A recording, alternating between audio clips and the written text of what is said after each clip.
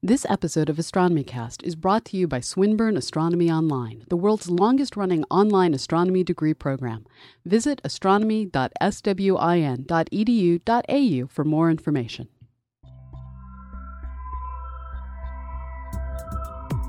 AstronomyCast, episode 395, Baryons and Beyond the Standard Model. Welcome to AstronomyCast, our weekly facts-based journey through the cosmos, where we help you understand not only what we know, but how we know what we know. My name is Fraser Cain. I'm the publisher of Universe Today. With me is Dr. Pamela, a professor at Southern Illinois University, Edwardsville, and the director of CosmoQuest. Hey, Pamela, how you doing? I'm doing well. How are you doing, Fraser? Great. I've got nothing. No announcements. Nothing to tell people or ask people. Do you have anything? I would remind people, especially since it is Cyber Monday, if you're watching live, to go to astrogear.spreadshirt.com and check out our cool shirts, hoodies, mugs, all of these random things that you can use to inflict science-y things upon people. My favorite is our Ceres, the Other Former Planet shirt, because I'm Team Ceres. And you have worn that many times, even on the show. I have. We also have a Pluto shirt. Explore. Classic Pluto. Classic Pluto. Not that newfangled Pluto. Well, it's Pluto Planet Classic. Sort of like Coke Classic. Just right. Pluto Planet Classic. All right. Show now? Sure. So today's episode of AstronomyCast is brought to you by Casper Mattresses. And I know we've mentioned Casper a few times in the past. They are kind of an amazing new mattress company where instead of going to a showroom, they ship you the mattress through the mail in this crazy box. It's all just sort of like really squished in, and then you open it up and the thing kind of expands, and it's this great sort of hybrid foam mattress. It's got this latex foam and then also this memory foam. The two work together as this mattress. Now I own, the story is like, they sent Pamela and myself sample mattresses. I had to have mine sent to the States at the time. So I with my girlfriend, now wife, in the States. And I really love the mattress, but we had to leave it there when my wife moved to Canada. So I bought a second one for our bed. So I got my own with my own dime, and then I got another one for the spare bedroom because we needed another mattress in there. So I now have had 3 Casper mattresses that I've slept on, and they're great. I really like them, and I definitely stand behind these mattresses. So the cool thing about buying Casper mattresses, it's completely risk-free. They offer free delivery and return within a 100-day period. So that'll give you the time to find out if you like the mattress or not. And I think you'll like it. So it's just the right sig, just the right bounce. You're really going to like it. Free risk, free trial, return policy. The mattresses are made in America, which, is great. So, they're not coming from overseas. And the prices are really reasonable. So $500 for a twin size mattress, $950 for a king size mattress. And you'll find that's the same price or much cheaper than some of the mattresses you might find in the store. So to get a deal on your Casper mattress, all you have to do is go to casper.com/astro and use the promo code ASTRO, and they'll knock $50 off the price of your mattress. Now, terms and conditions apply. And you can get them in Canada as well, not just the States. So once again, go to casper.com/astro and use the promo code ASTRO to get $50 off of your mattress purchase. All right. Thanks, Casper.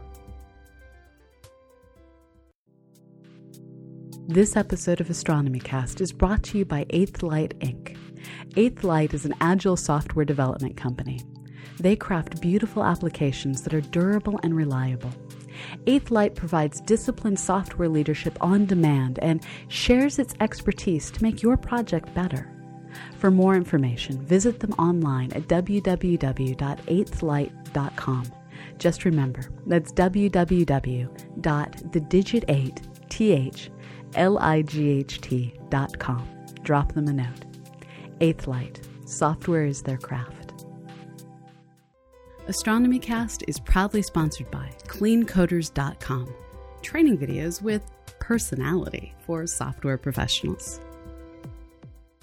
In the last few episodes, we've been talking about the standard model of physics, explaining what everything is made up of. But the reality is, we probably don't know a fraction of how everything is put together. This week, we're going to talk about baryons, the particles made up of quarks. Famous ones are the proton and the neutron, but that's just the tip of the baryonic iceberg. And we're going to talk about where the standard model ends and what's next in particle physics. So we kind of glossed over baryons, and I think we realized we moved straight to leptons and quarks, but in fact, we didn't spend a lot of time in baryons. And I think originally, in my very small understanding, we had protons and we had neutrons. Those are your baryons. But apparently, now looking at the list, there's a lot.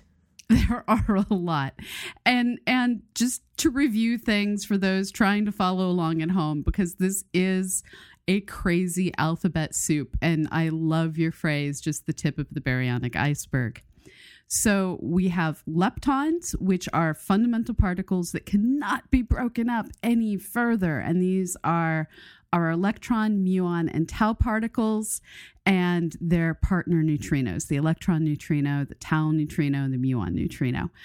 Then we have the quarks, also fundamental particles, up, down, charm, strange, top, bottom. And these combined are called fermions, and fermions are things that have a multiple of spin 1/2. So they have a spin of a half, 3 halves, 5 halves, spin half is the key.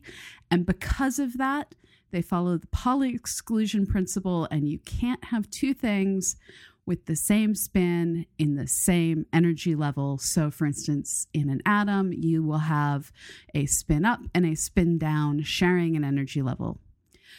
Okay, so that's the fermions. Mm-hmm. Then we have the bosons. These are the things that carry force, give us mass.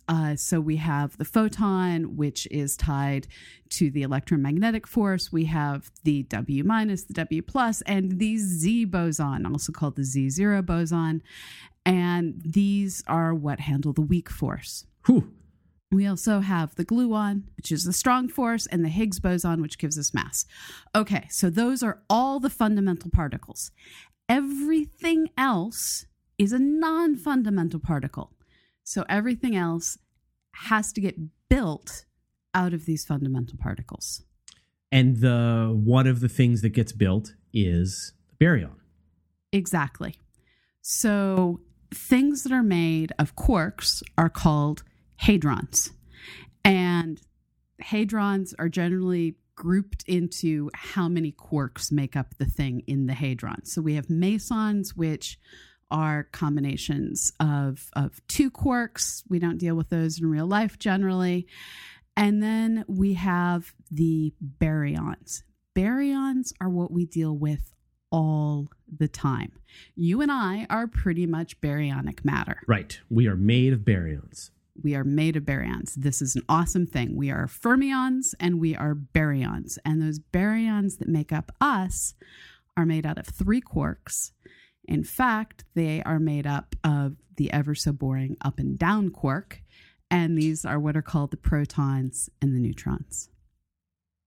And so what is the sort of the major difference between the proton and the neutron? I mean, we know that it's neutrons have a neutral charge while protons have a positive charge. Are there any other differences? So the proton is an up, up, down. The neutron is an up, down, down. And yeah, they're basically very close to the exact same mass. The biggest difference is, as far as we know, protons are annoyingly stable. Now, I say annoyingly stable because a lot of theoretical physics would like these suckers to decay. It just makes the physics actually work. But as near as we can tell, they are utterly rock solid, not changing their identity, stable.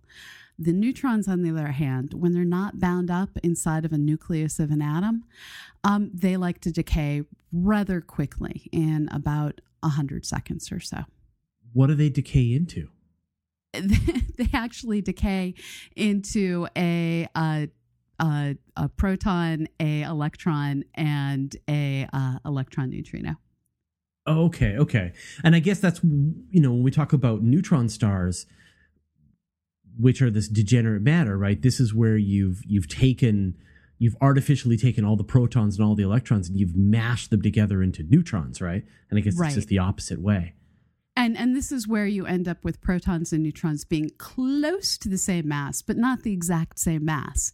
So that difference in mass is how you get both a proton and an electron out when you let the neutron sitting on your shelf decay. Right. And as you said, they do adhere to the Pauli exclusion principle, right? So you can't put two protons, neutrons, etc. into the same. No, they don't. It's the electrons that are spin half, right? And our Pauli exclusion principle. The way these work, because quarks, they're also spin half, but they combine, and it just works out that you end up with spin 0 if I'm reading the chart I'm looking at correctly. Anyways, they don't obey the Pauli exclusion principle. They're good. Now, we've got a lot of building blocks. We've got all, the 6 different kinds of quarks that we know about, and yet the 2 major kinds of baryonic matter in the universe, right? With the proton with the up, down, and with the neutron with the up, down. But with all those other combinations, there must be a lot of other baryonic matter out there. So what else is out there? Well, they go on forever, it feels like. So if you think about it, we have these 6 different quarks, and then we're looking to combine them in combinations of 3. And so that is one heck of a recombinatorics problem. And what's kind of awesome and disturbing at the same time is people have gone through and named pretty much all of the combinations. And this means that we end up with really funky names. So if you combine a down quark, a charm quark, and a bottom quark, because you can, you end up with what they call a charmed bottom. Right. And that do we have to put explicit language on this episode now? Oh, anyway, that's its actual scientific name. Yeah. We also have the double charmed omega particle, which is a strange charm. It's just sort of like at a certain point, they just decide to start amusing themselves while naming these things. But the thing is, all of these things decay, and some of them actually haven't even been observed. So, for instance, we've named the charmed bottom, but it's never been observed. We don't know what its decay route is. We don't know if it does exist, how long it exists for, but that's what we're looking at. Right. Like, how many different ways can you take strange, charm, down, up, down, charm, right? You just keep putting those combinations together and you're going to come up with new particles. And you can work out the math, I guess. You can work out what the spin is going to need to be, what the charge is going to be, but it's not, you don't know whether this can even exist.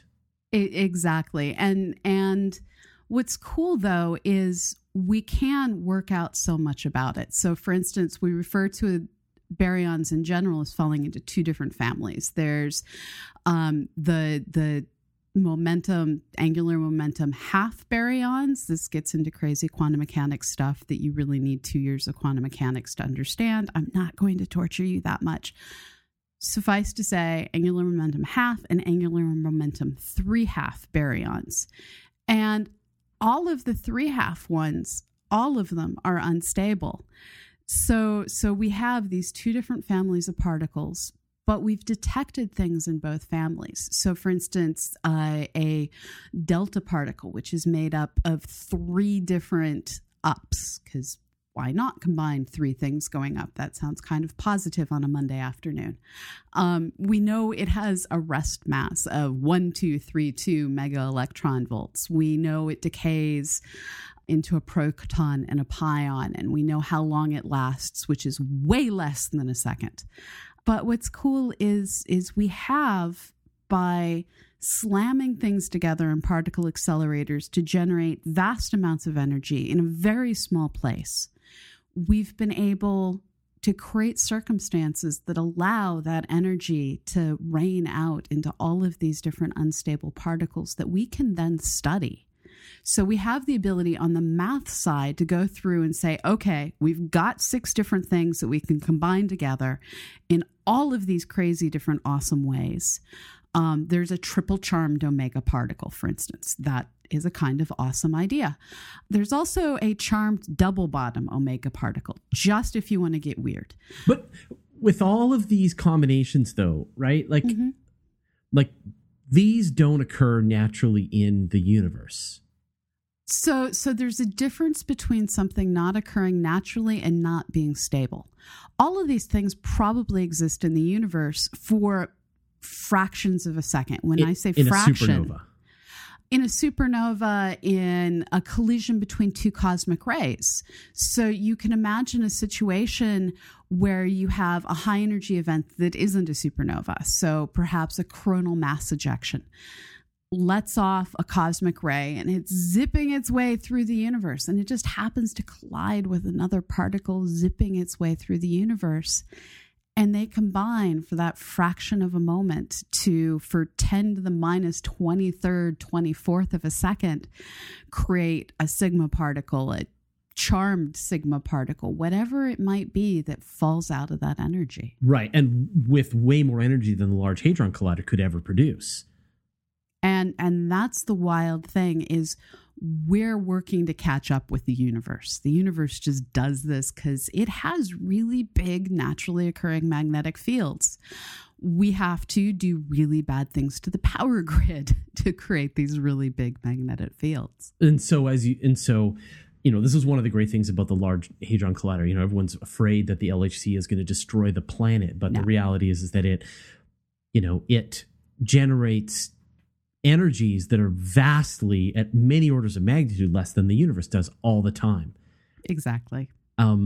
So we talk about, so maybe these particles are being generated, in fact, vast amounts, and they are all decaying. And so the trick is that nothing else is stable in the way that protons and, neutrons arguably are. Yes. And so this is where we live in a reality where, we occasionally do experience muons in detectors because they rain out of the upper atmosphere. But most of our day-to-day interactions are protons, neutrons, electrons, and that's about it. Up and down. That's all we've got. Up and down quarks. Right. Okay. So sort of the second part of this show is we want to talk a bit about where are the gaps, where are the holes, and what comes next. So let's do this in 2 ways. One is, what are some things that we know about that we don't know how they fit into the model? The biggest one, which is kind of ridiculous to admit to, the biggest one is actually gravity. We talk about there being a graviton boson, maybe, sort of, we don't know. But as near as anyone can calculate, gravity just doesn't fit in at the quantum mechanics level. So there's that big problem. Mm-hmm. Looking beyond that big problem, we don't know how to explain dark matter and dark energy. And the one thing we do know about dark matter is it's some sort of non-baryonic particle. So it's something that must be stable, or at least is constantly regenerating, that doesn't interact via the electromagnetic force in a way that we know how to deal with. So could one possibility be then that maybe there is some other stable form of some other stable baryon that was maybe generated during the Big Bang, or is still being generated by all of these cosmic rays, bumping into each other, and this is somehow producing some particle that at a higher level of energy than we can create in the lab that has these properties? Well, the issue seems to be that quarks are quite happy to interact via the electromagnetic force. So since we know that dark matter is not interacting via the electromagnetic force. This is where it doesn't deal with light as light passes through the universe, except to bend it. It doesn't interact in any of the normal ways that other stuff does. That means that since baryons are made up of quarks and they interact via the electromagnetic force, we're looking for something that isn't a baryon. And so we're looking for something outside of all of these awesomely named quark-made particles. So right now, then, where do particle physicists think dark matter exists on, compared to the standard model? Like, which group would it probably be in? It's not. That's the thing. No group. It's not a outside. lepton. It's not a hadron. It's not outside. It's outside. Yeah, it's a non-baryonic particle. But is the thought okay? So then, what? I mean, I understand that it's outside, but particle physicists have done plenty of math and done plenty of predictions about what dark matter particles could be, and they're going to try and create them, and with things like the LHC. So, what kind of characteristics are they looking for? I mean, give us something. So we're currently at a stage where it's hard to say that folks are doing much more than looking at the universe, putting constraints based on what we're observing on what we expect to find, and kind of hoping that things that fall out of theories like supersymmetry, which we'll get to, explain what we're observing. So we know that there is a very small cross-sectional radius for collisions between dark matter particles. We see this from looking at how clouds of dark matter pass through one another when superclusters interact. We know that it doesn't interact with the electromagnetic force. We know it does interact with gravity. That's kind of where we're at, and different people are going down different rabbit holes trying to find a rabbit to pull out and call dark matter. So we have some folks that are going down loopy gravity, some people that are going down string theory, some people that are going down supersymmetry, and string theory actually can go down wherever it wants and call itself supersymmetry, or call itself string theory rather. Right. So we don't know. We have a word, non-baryonic dark matter, and that's a good word.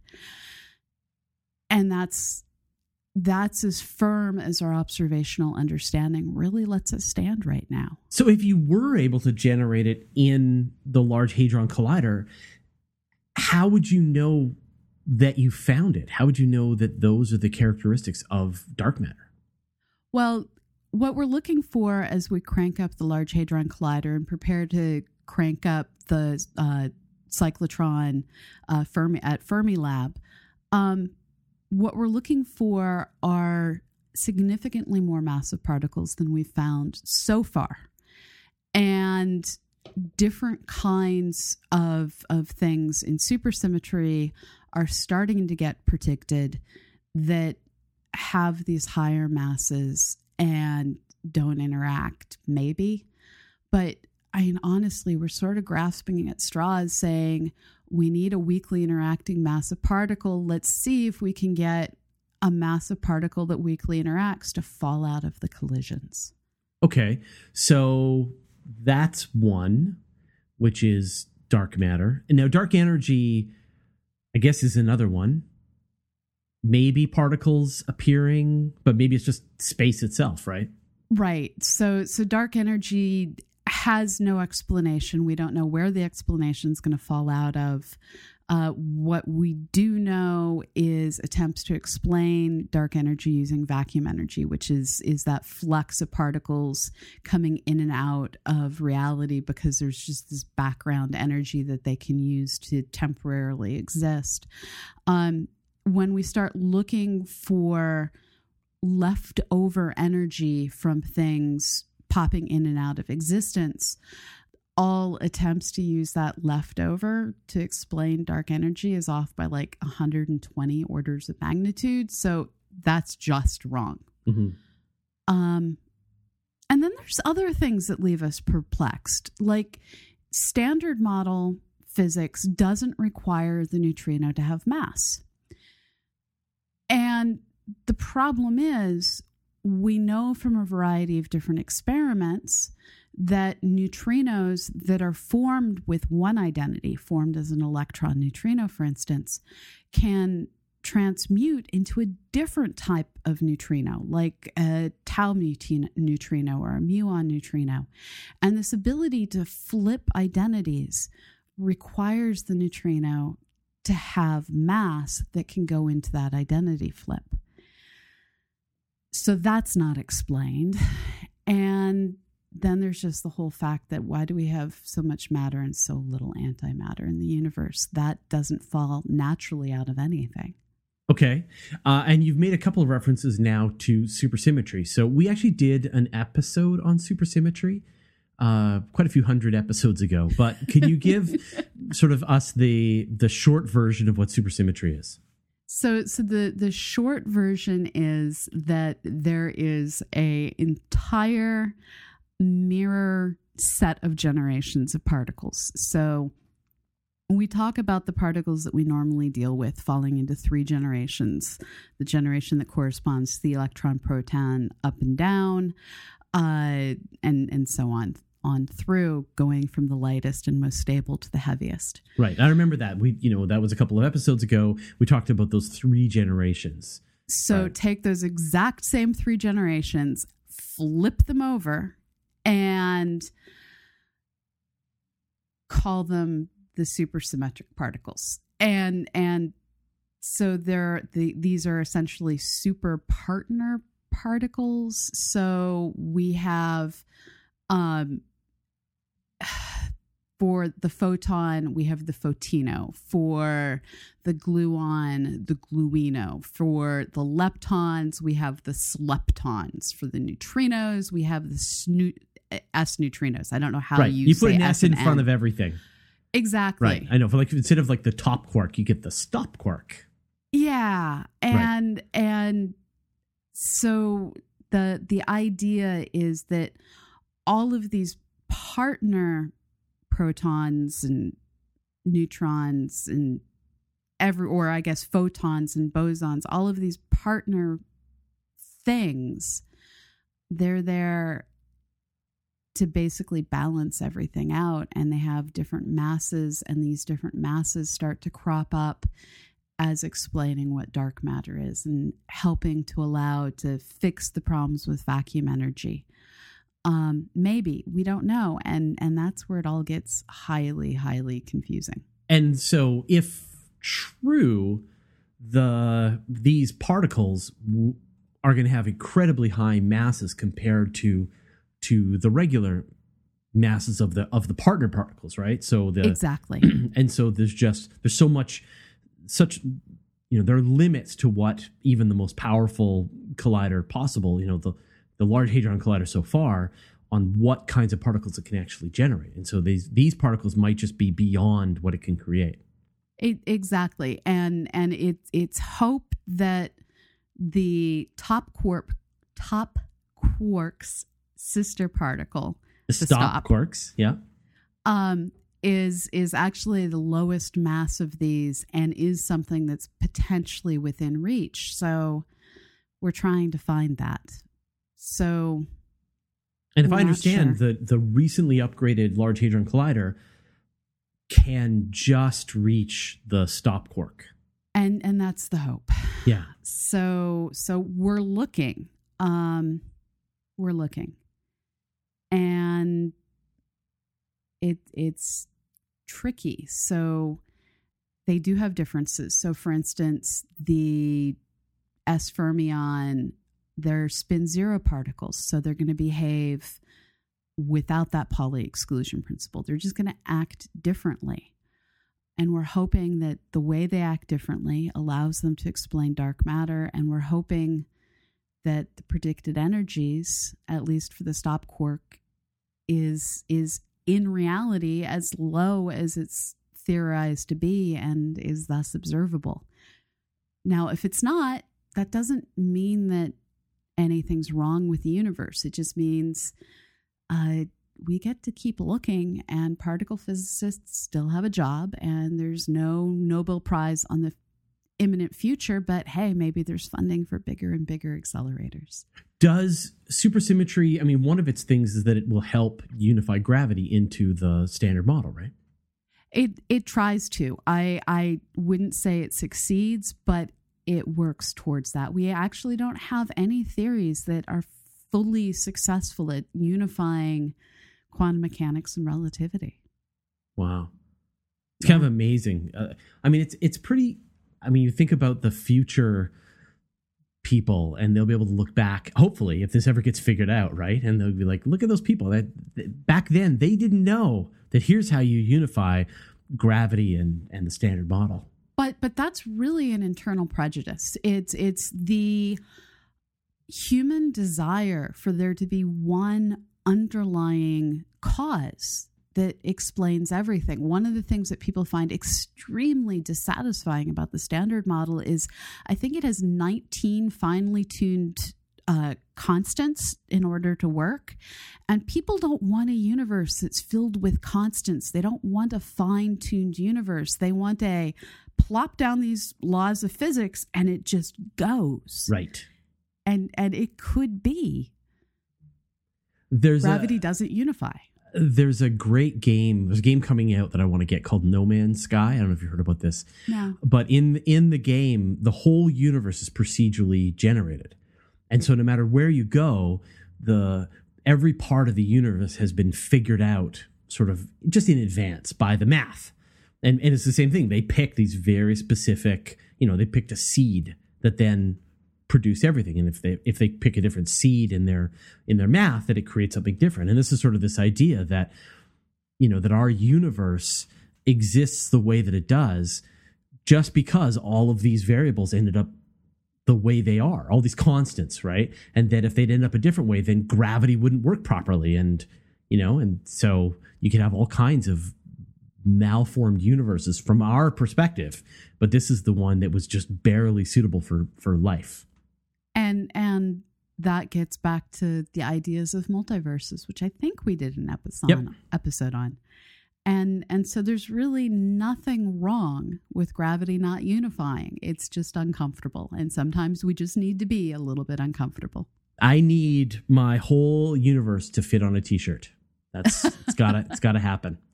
Very small font is fine, but I still need to have the theory of everything on my t-shirt. Okay, cool. Well, thanks a lot, Pamela. We're gonna go in a different direction next week. We really are. Next week, we're going to talk about happy books and all of the nerd stuff that you can get in this season of giving. We will recommend our favorite things to get people for the holidays. Whatever holiday you celebrate. Yeah, exactly. Festivus. Birthdays. Yeah. My birthday is in December. That's right. Okay, cool. Well, thanks again, Pamela. Sounds great. Thanks for listening to AstronomyCast, a non-profit resource provided by Astrosphere New Media Association, Fraser Cain, and Dr. Pamela Gay. You can find show notes and transcripts for every episode at astronomycast.com. You can email us at info@astronomycast.com. Tweet us at AstronomyCast. Like us on Facebook or circle us on Google+. We record our show live on Google+, every Monday at 12 p.m. Pacific, 3 p.m. Eastern, or 2000 Greenwich Mean Time. If you missed the live event, you can always catch up over at cosmoquest.org. If you enjoy AstronomyCast, why not give us a donation? It helps us pay for bandwidth, transcripts, and show notes. Just click the donate link on the website. All donations are tax deductible for U.S. residents. You can support the show for free, too. Write a review or recommend us to your friends. Every little bit helps. Click support the show on our website to see some suggestions. To subscribe to the show, point your podcatching software at astronomycast.com/podcast.xml or subscribe directly from iTunes. Our music is provided by Travis Searle, and the show is edited by Preston Gibson.